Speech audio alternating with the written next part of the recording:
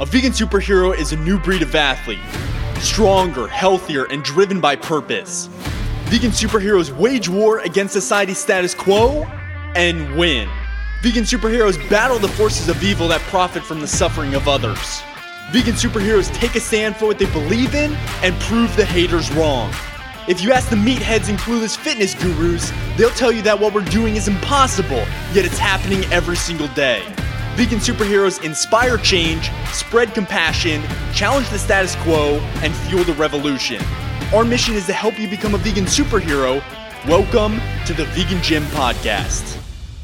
Hey, what's going on? In this episode, we're going to be discussing 5 myths about vegan protein. So whether you are vegan or you're thinking about becoming vegan, you've probably heard the question, but where do you get your protein?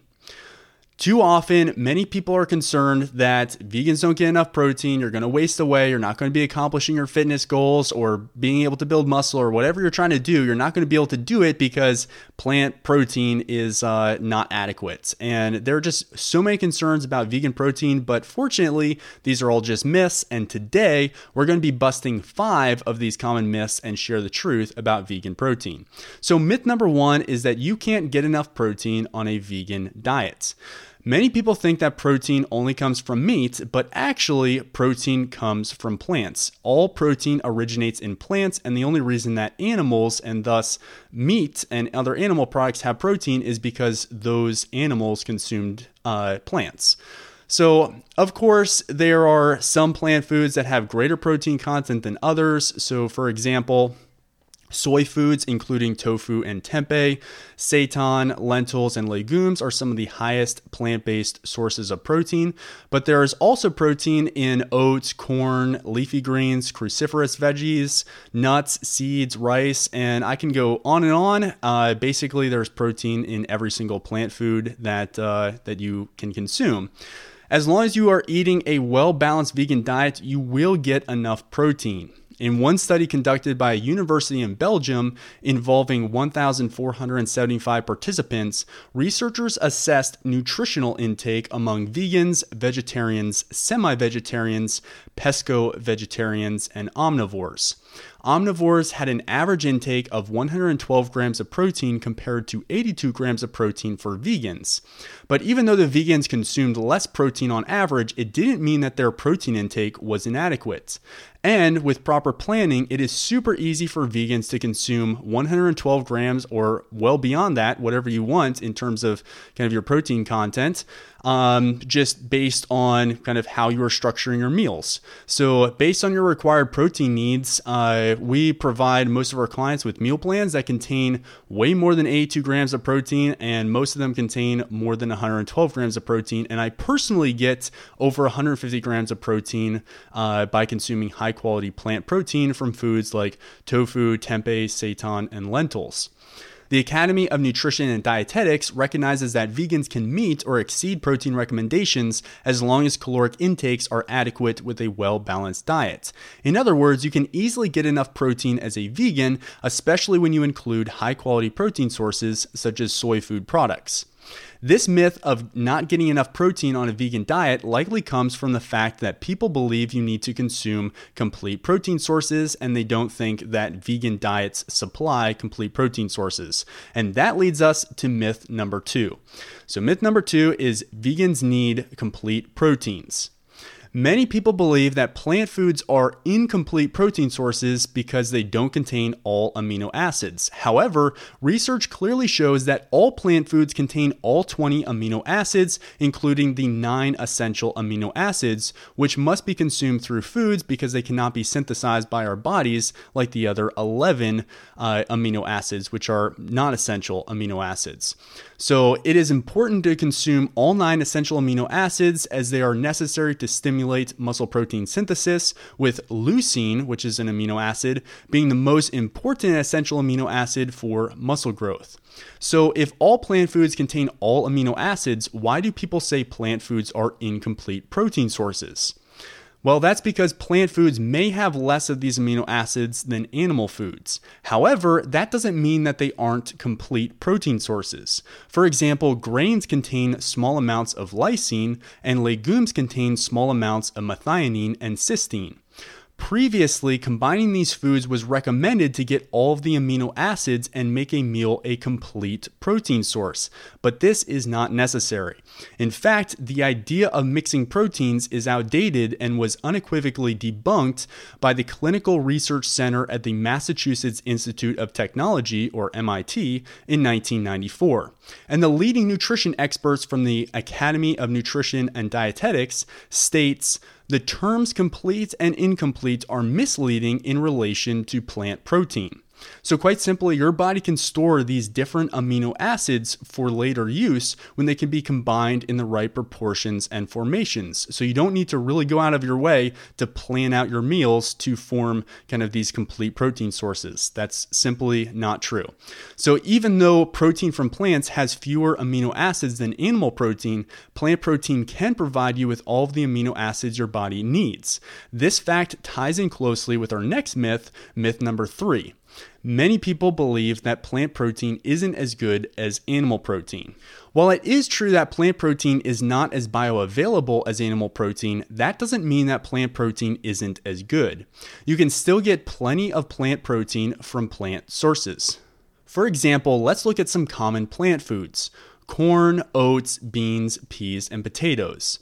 All of these foods tend to exhibit lower digestibility percentages than animal products, with values ranging from 45% to 80% digestibility.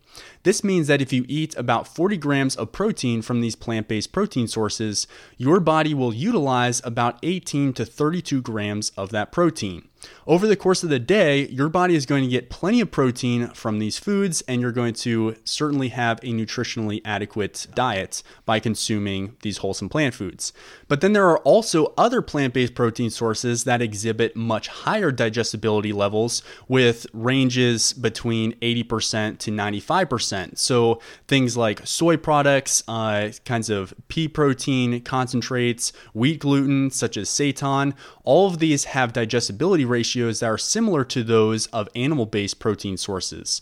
Additionally, these high-quality protein sources are a great source of all 9 essential amino acids necessary for muscle protein synthesis, which is muscle growth. In fact, plant protein is preferable to animal protein because food is a package deal. Plant foods offer a copious array of health-promoting nutrients like vitamins, minerals, antioxidants, phytochemicals, and fiber that animal products do not. Therefore, healthful plant protein will help you to effectively lose fat and build muscle, and it doesn't have all of the garbage that animal-based protein sources have. And this leads us to myth number 4. Myth number 4 is that you can't build muscle with plant protein. So there are 2 essential things to consider when you are working to build muscle. One is you should be having some kind of resistance training program that you're following, and 2 is that you should be consuming adequate amounts of calories and protein. So muscle growth is going to occur when muscle protein synthesis exceeds muscle protein breakdown. And resistance training is an essential factor in building muscle. When you train with resistance, whether that be with weights, resistance bands, body weight, or anything else that challenges your muscles through resistance, you cause tiny tears in your muscle fibers known as micro tears. Your body then repairs these micro tears, and the result is a muscle that is larger and stronger than before. But for this repair process to occur, you must consume adequate amounts of protein.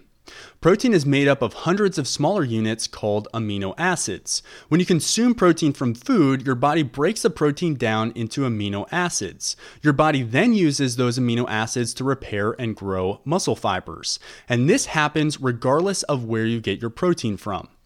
One study published in the Journal of the International Society of Sports Nutrition found that pea protein and whey protein have the same effect on developing muscle mass and strength. So as long as you include enough protein in your diet and you lift through some kind of resistance training, you will be able to build muscle. So just how much protein do you need to support muscle growth? Well, your exact protein target depends on the intensity, duration, and frequency of your training program, but here are my general guidelines for your target protein intake.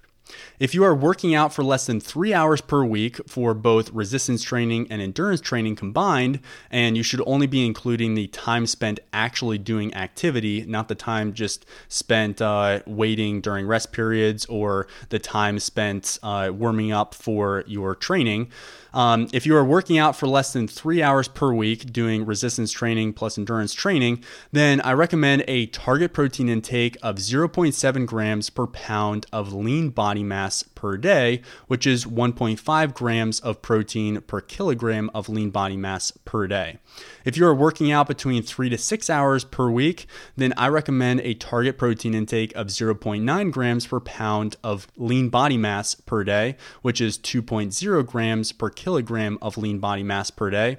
And if you are working out for over 6 hours per week, of just dedicated training, then I recommend a target protein intake of 1.1 grams per pound of lean body mass, which is 2.4 grams per kilogram of lean body mass.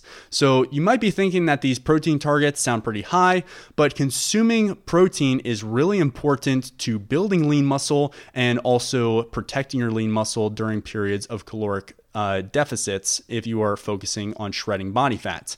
And speaking of a high protein diet, this brings us to our final myth number 5, which is high protein diets are bad for you.